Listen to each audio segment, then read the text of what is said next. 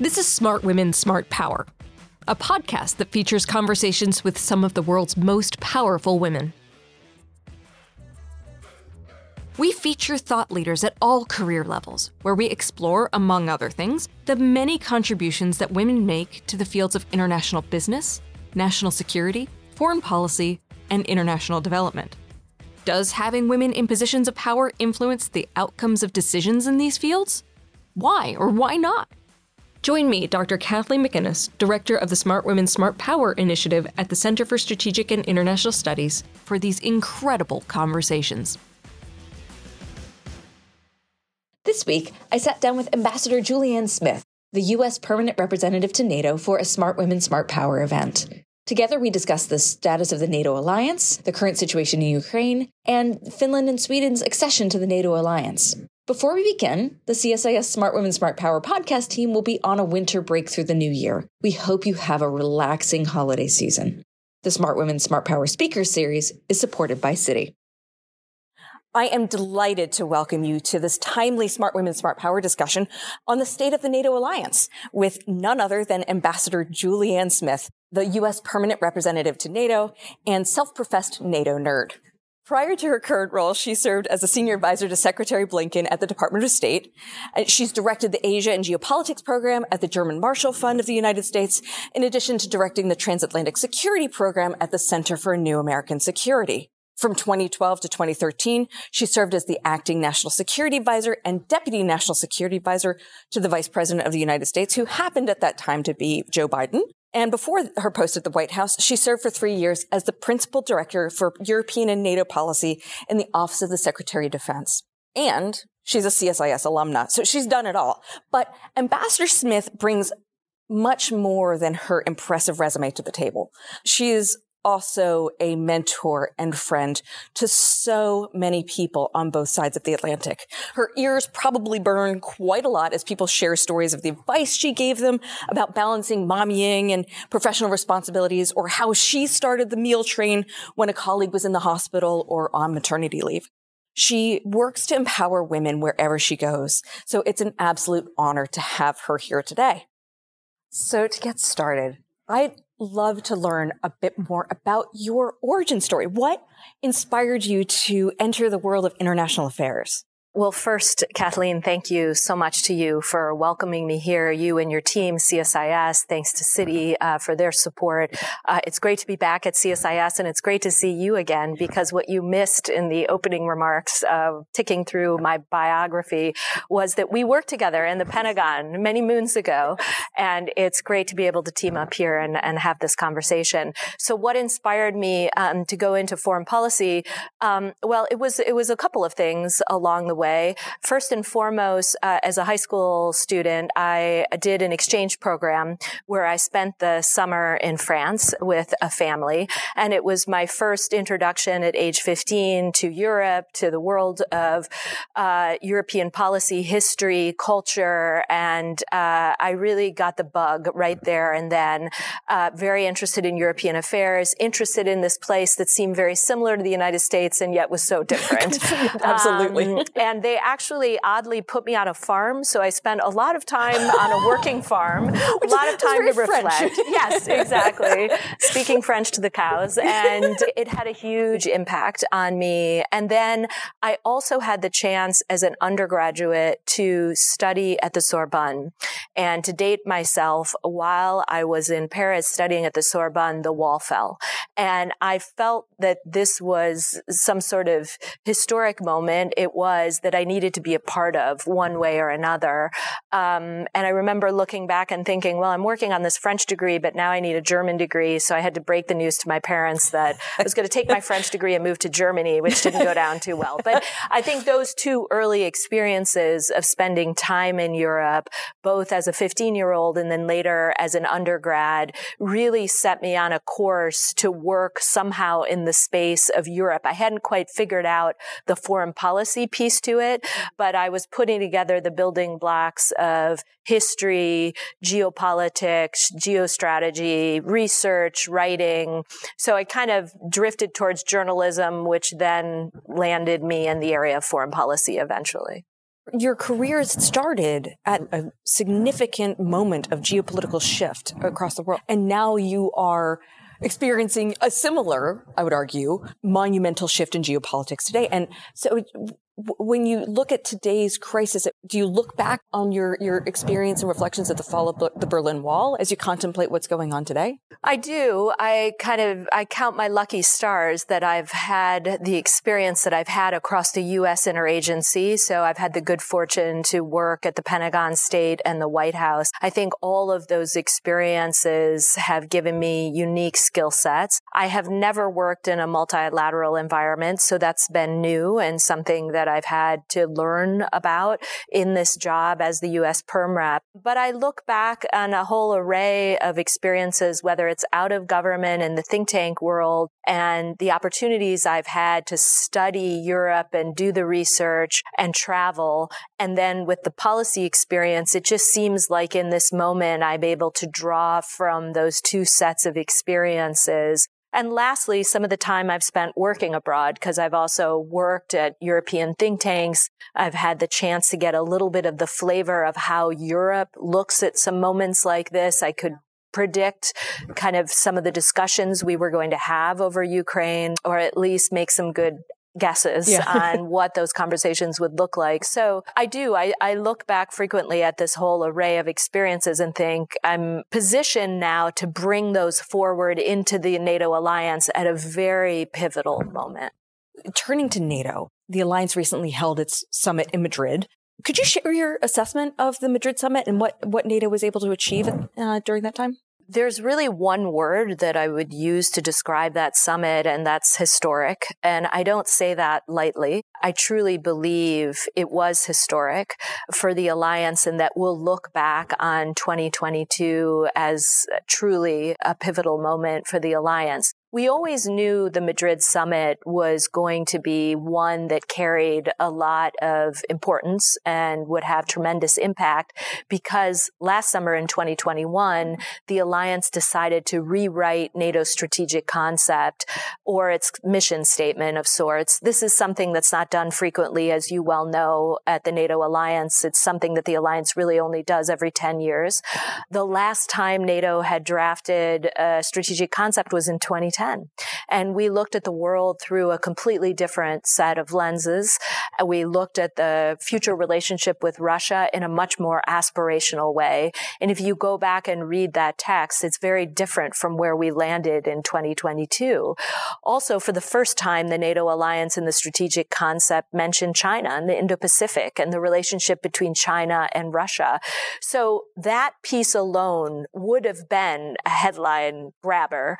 But then we added some other pieces. One, we had a war that was ongoing in Europe, the first major land war that we had seen in Europe in many, many decades.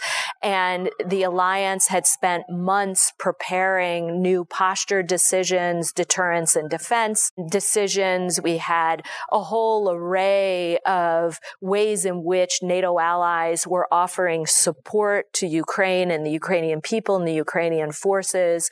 We had Zelensky dial into the summit, so that was a huge piece. And then no one had predicted that Sweden and Finland would walk through the front door of the alliance and request full-fledged membership. These were two countries that had close partnerships with the alliance, but we always assumed they'd just come right up to the edge and stop there. Well, the war pushed them over, and so we were able to formally launch the accession process in Madrid. So taken together, the decisions on posture, the decisions to continue to support the unity that the allies had in supporting Ukraine, this moment with two new members now starting the accession process, and the strategic concept that's talking about future challenges like emerging and disruptive technology and cyber and space as new domains, all of it together meant that it was hugely consequential. And I think all of us felt quite proud of what NATO was able to achieve in that moment. So looking forward, what do you think NATO and its member states need to prioritize in terms of implementation?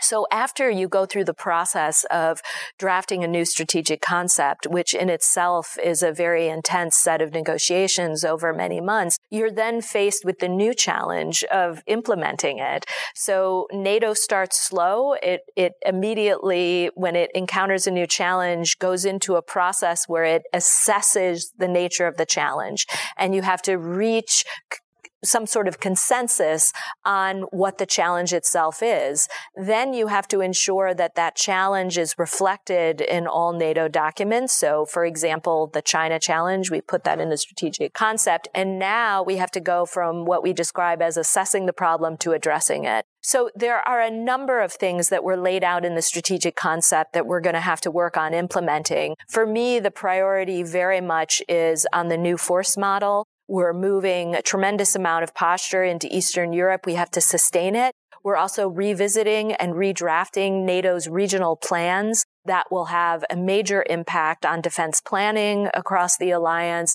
And then in addition to the new force model, we will have to move out on how exactly the alliance wants to address the China challenge. And there it gets us into issues like resilience, critical infrastructure, supply chains, cybersecurity. So we'll be spending the coming months working towards the next summit, which will be in July in Vilnius in Lithuania, trying to identify ways in which the alliance can showcase initiatives and policies tied to the language in the strategic concept. Turning to another issue that NATO's been grappling with that keeps hitting the headlines, Putin's repeated nuclear saber rattling with respect to Ukraine. Do you think that there ought to be changes to NATO's nuclear posture or how NATO considers the role of nuclear weapons in its overall posture? I think the language that appears in the new 2022 strategic concept makes clear how the allies feel about NATO's nuclear posture and its NATO's nuclear policy more broadly. I think you see a lot of the common themes that appeared in prior strategic concepts, that NATO's nuclear posture remains a cornerstone of NATO's deterrence policy. There have been no major shifts over the recent years as it relates to NATO nuclear policy. However, the alliance is closely monitoring this loose talk about the possible use of nuclear weapons in Ukraine. We've all made clear how worrisome and dangerous we find that rhetoric to be. But I think you've also heard from our intelligence communities that both in the United States and in the UK and elsewhere that at this point, we don't see an indication that Russia is undertaking steps that would indicate that they're actually preparing to use their nuclear arsenal in any way. So we will continue to signal to Russia. You've heard the U.S. National Security Advisor, Jake Sullivan, talk about his messaging to Russia that there will be unprecedented consequences for Russia if they chose to do this. And we'll continue to watch the situation closely. But to your original question about any dramatic changes to the alliance's nuclear posture or policy, I don't see a major shift right now. I think it remains, again, a cornerstone of what we do at NATO as it relates to deterrence. Looking more broadly at the alliance, do you believe that the alliance is fully willing to share the burdens, economic, military, and otherwise, of collective defense and security, especially as the definitions of what it means to be secure and what security is seem to be changing and much more broader than the actual defense mission? Yeah, I think on the broader question of burden sharing, again, 2022 will be a year that we'll look back and I think study the speed with which allies responded to the war in Ukraine. The number of allies that stepped forward with offers of support to reinforce the eastern flank was really nothing short of remarkable. I was stunned to see almost, I think, every single member of the alliance that is not on the eastern flank come up with a plan to support those countries that had genuine and legitimate security concerns. So reinforcing the eastern flank was a moment to watch the alliance come together and share that responsibility. to move posture and equipment and capabilities into the eastern flank so that we could address their deterrence needs. But you're asking a bigger question about broad responsibilities tied to security as it relates to economic and political assistance. And there, I think we've really seen the transatlantic partners come together. We've had a remarkable relationship between the EU and the US to manage sanctions and ensure that collectively we're applying maximum pressure on Moscow right now. And that also has been something that I think we'll look back and study, a remarkable moment of transatlantic unity. And then across a whole array of other issues, I mean, we've come together to look at the brewing instability in the Western Balkans. We've turned our attention to that. We're looking at critical infrastructure in light of the explosion on the Nord Stream 2 pipeline. I think this is an alliance that can lift its head and look at an array of challenges in the Euro-Atlantic area that stretch beyond the war in Ukraine and the importance of reinforcing the eastern flank. We are simultaneously taking on a whole array of other challenges. We're moving out on new policies as it relates to cybersecurity, and again, taking on emerging and disruptive technologies. We're working on climate security, women, peace, and security. So it feels like all engines are firing. Of course, there will be debates about one ally or the other. Can you do a little more here or a little more in this category? And the U.S. will continue to push and lead a lot of that process. But this has been just an incredible year for transatlantic allies to come together and share the responsibilities and burdens of maintaining security.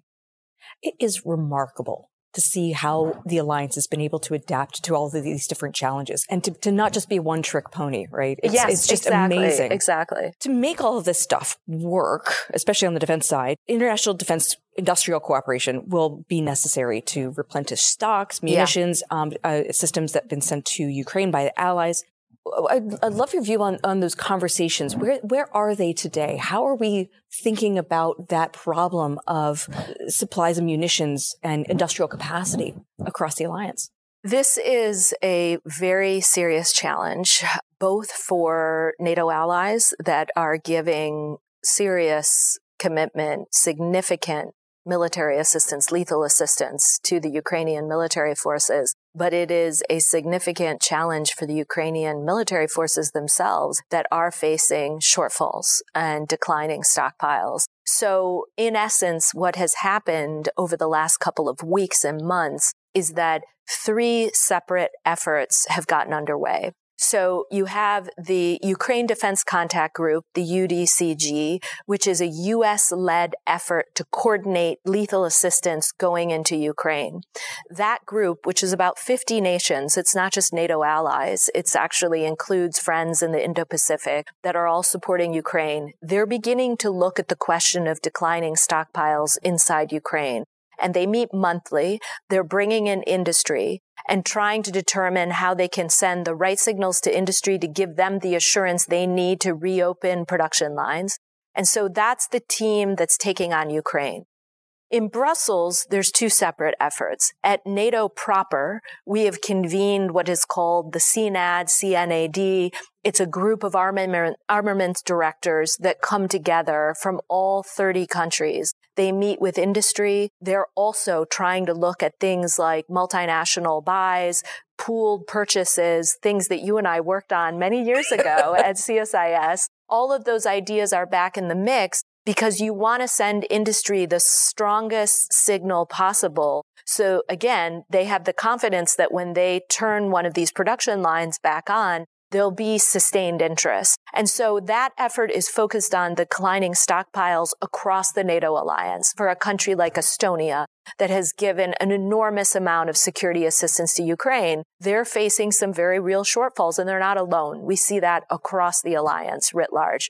Separately, the European Union, an organization that has also become much more directly engaged in providing lethal assistance to Ukraine, has started its own effort to also address EU member states that are facing declining stockpiles. And the key here is to find some connective tissue and make sure that the EU and NATO are talking to each other in some of these efforts and not sending mixed signals to industry. But the good news is that lots of flowers are blooming here as it relates to this particular challenge. And the hope is that in the months ahead, these institutions, the EU and NATO, and the group of countries meeting in the contact group can work with industry to ensure that they have the confidence to up and production and increase production as soon as humanly possible. You mentioned Sweden and Finland earlier. If and when they become a part of the NATO alliance, how do you think it's going to change NATO, if at all? I'm thinking things like command structures or concepts of operations or how the alliance contemplates its security. Well, it changes a lot for the alliance and it changes a lot for these countries. They have gotten to the point where they are officially called invitees, which allows them to join a limited number of NAC, North Atlantic Council meetings. They are present in NATO HQ. They have found office space. So at the very basic level, you now have Swedish and Finnish diplomats running around trying to navigate how you establish a mission at NATO HQ. All 30 allies have what is in essence an embassy.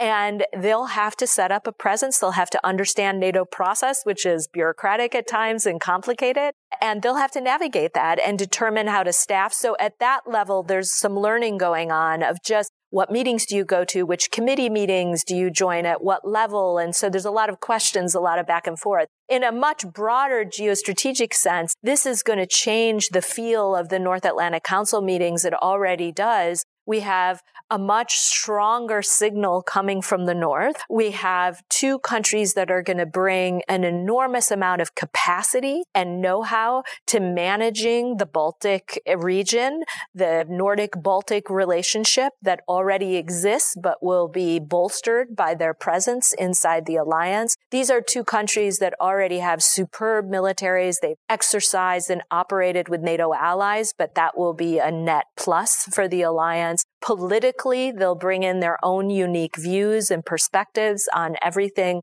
from the Arctic and the high north to terrorism to the war in Ukraine. So it will be a different dynamic. I think it's one we all welcome. I know that particularly for those in the Nordic Baltic region, they're excited about having new voices from that neighborhood join alliance discussions. But you're right, there are other questions about command structure. There'll be questions about whether or not they want to host someday a center of excellence, which are these little posts that the alliance sets up to take on specific challenges.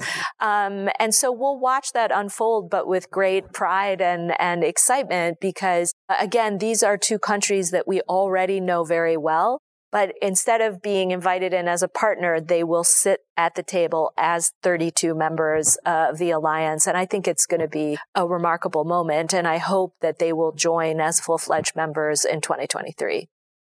Looking at U.S.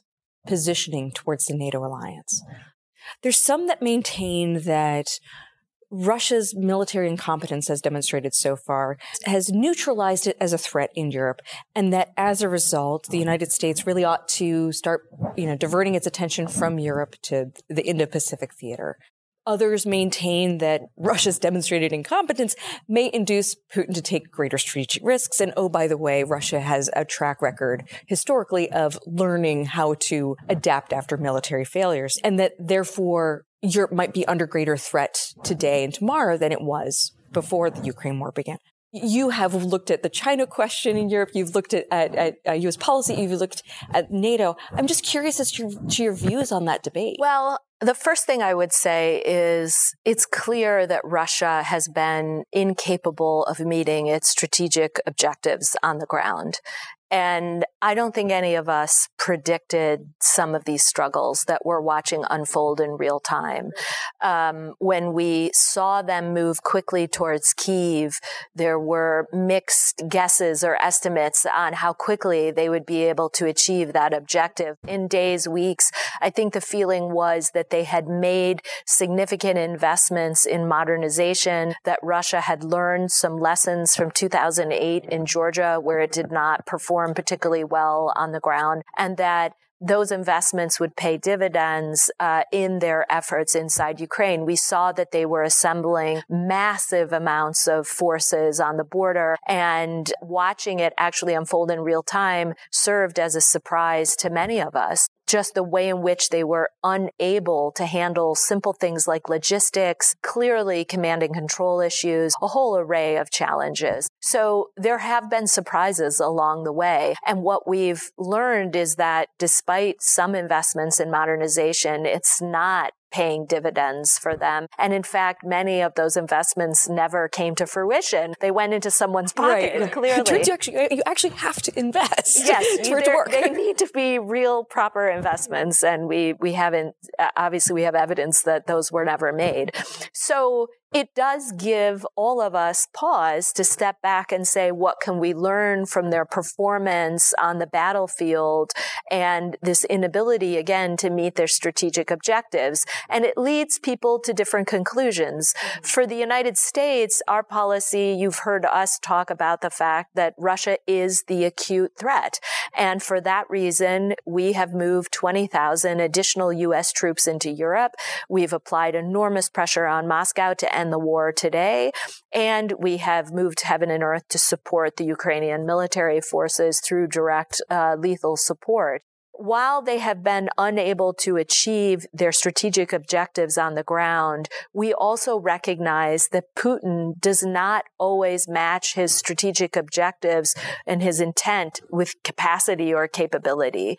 So for that reason, I think you have to be careful about any rational judgments you're putting on him.